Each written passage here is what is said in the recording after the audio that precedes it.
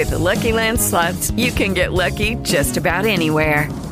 This is your captain speaking. We've got clear runway and the weather's fine, but we're just going to circle up here a while and get lucky. No, nothing like that. It's just these cash prizes add up quick. So I suggest you sit back, keep your tray table upright, and start getting lucky. Play for free at LuckyLandSlots.com. Are you feeling lucky? No purchase necessary. Void where prohibited by law. 18 plus terms and conditions apply. See website for details. It is Ryan here, and I have a question for you. What do you do when you win? Like, are you a fist pumper, a woohooer, a hand clapper, a high fiver? I kind of like the high five, but if you want to hone in on those winning moves, check out Chumba Casino. At ChumbaCasino.com, choose from hundreds of social casino-style games for your chance to redeem serious cash prizes. There are new game releases weekly, plus free daily bonuses. So don't wait. Start having the most fun ever at ChumbaCasino.com. No purchase necessary. VGW. Void where prohibited by law. See terms and conditions. 18 plus.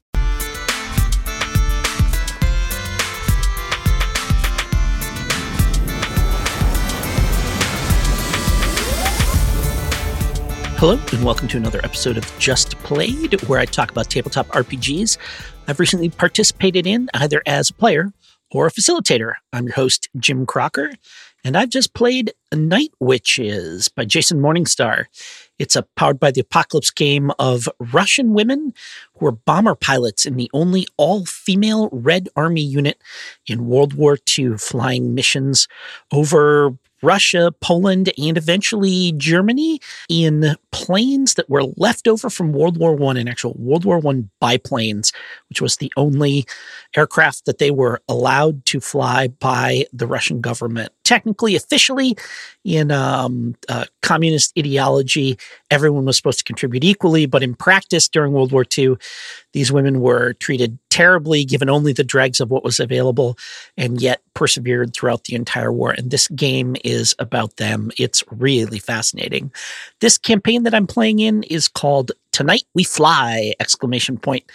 This is the second season of the full campaign.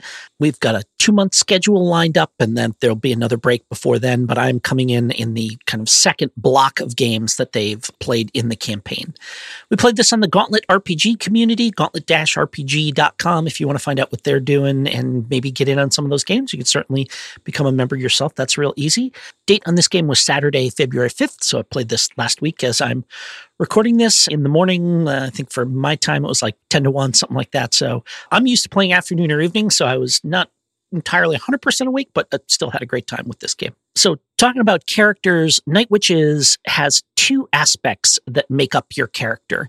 You've got a playbook, or nature, which is unique across the other PCs. Any of you that have played any of those powered by the apocalypse games, you're used to the idea of playbooks and how that's kind of, kind of somewhere cross between like a character class and a social role and stuff like this. But in this case, there is a nature which kind of ties into a bird. So that's like an owl or hawk or a pigeon or something like that. And your role, which doesn't have to be unique. We can combine those across. And those are things like zealot, adventurer, protector, the role that you serve in the squadron, as opposed to, kind of who you are as a person. I'm Junior Lieutenant Lisa Denisova. My playbook is Hawk, and my role is adventurer. We also have Junior Lieutenant Sarah Rabinovich, an owl zealot, and Junior Lieutenant Sophia Trushina, a sparrow protector. We have a 4th player, but they had to drop before the game, so for this session, it was just the 3 of us. For a starting situation, this was the first session of a new season, so we've got 8 games scheduled for February and March. My character is new to the regiment, but coming in with flying experience, we didn't want to start a from-scratch character, so we started me with a couple of advances. So I decided she was moved over from the 587th. We're in the 588th, but the 587th was a mixed gender regiment that flew day missions in medium bombers. So that was a mix of male and female flyers. The 588th that we're part of is the only all-women regiment in the Red Army. So I transferred over from that other regiment. So I jumped into the already ongoing drama and pathos of this active airbase, My opening scene was getting off a truck and trying to figure out where to go and who to report to, just like in the actual chaotic situation of a real war. Our GM did a bit of recap to bring us all up to speed, but it was mostly me just stumbling around trying to figure out where to go, which was perfect. That was a great introduction to the chaos that the game is trying to bring across. When we started play, I entered the base and met the duty sergeant, and there was a lot of swearing, and they pointed me towards the planes, but not before I overheard them complaining that they needed someone to fly a food run. So Sarah, one of the other lieutenants, was laid up from an injury, and she spent a scene arguing with the doctor, who is clearly sweet on her, about staying bedridden. The doctor, of course, wanted her to stay in. She's going stir crazy, wants to get out and, get back in her plane. And so there was a kind of, a little personal scene with that, which was pretty neat. So then we cut to Sophia, who learned that most of the regiment's bombs that we had in stock were duds. And so she took off on her own to rectify that situation at another airbase, where she met with a male officer who promised to cover her. I'm not exactly sure what their connection is because I'm new, but that was part of the fun is, trying to figure out what's going on with these people and, how close they were to each other. But he promised to make sure that we got some good bombs, and that was what we were looking for. After an embarrassing incident where the mechanics laughed at me for inspecting the planes in my crisp new uniform and shiny metal, while they were all there, having been at the front and, wearing whatever they were wearing and, grease on their faces and calluses on their hands. Here I'm kind of swanning in. I found Sarah, who by this time had sprung herself from the infirmary, and she agreed to go on the food run with me. We flew out without incident, got there fine, but when we arrived, there was a supply sergeant who was standing in her way, stonewalling her.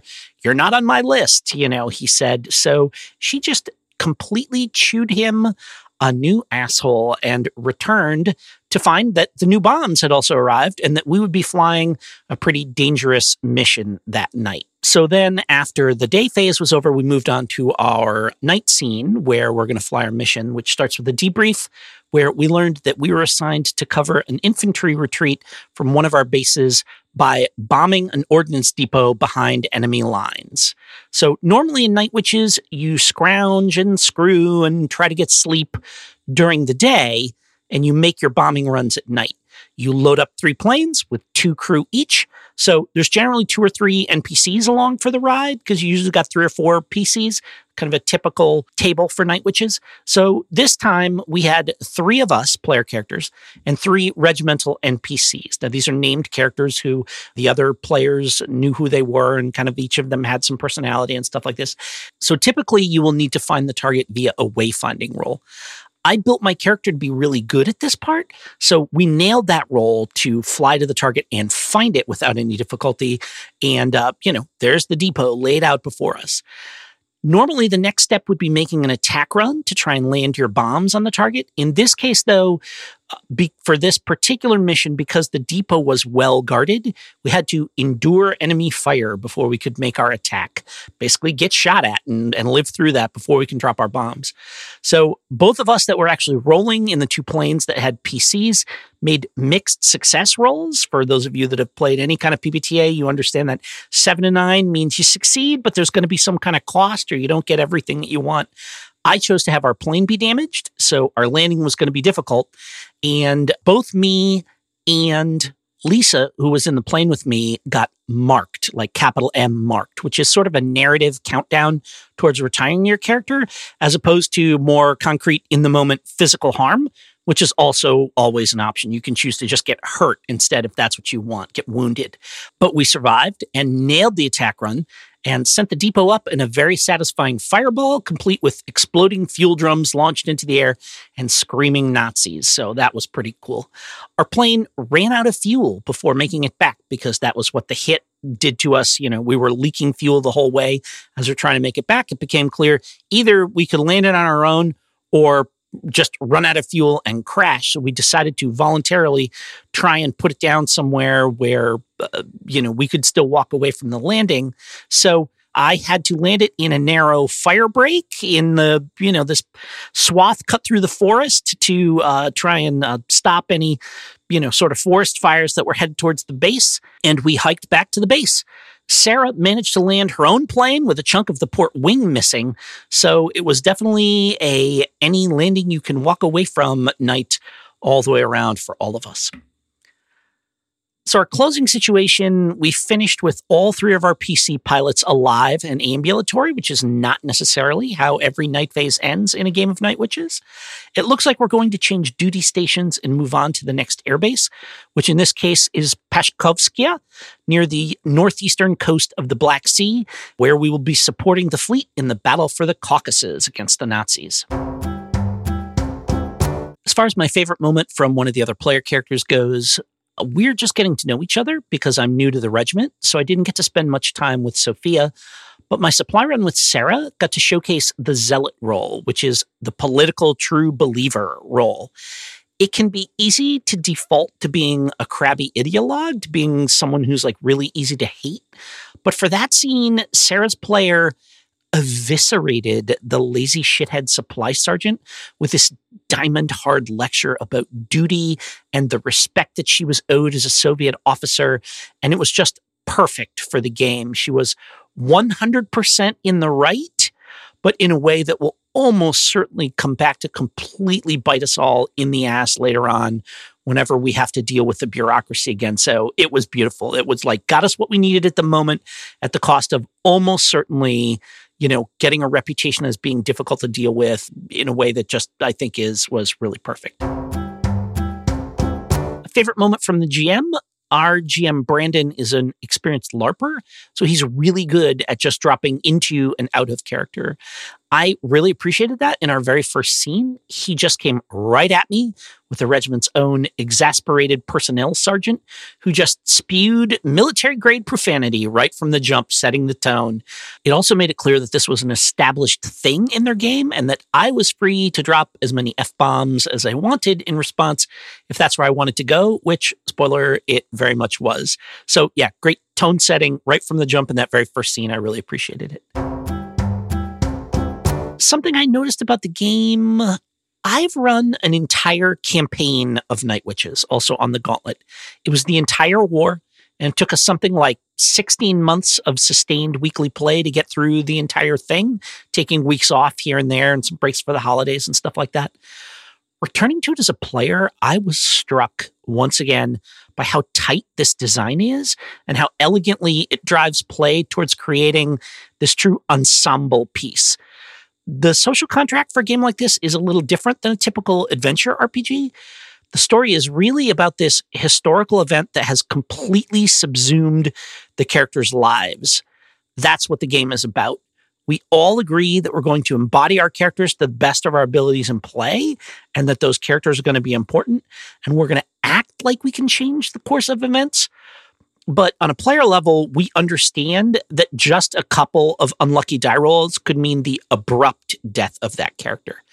It's different than a D&D style game, like an F20 kind of thing, even some other PBTA games where death might be on the table, because it's not like a series of tactical mishaps leads to eventual attrition, which then you get that unlucky die roll and your character goes down.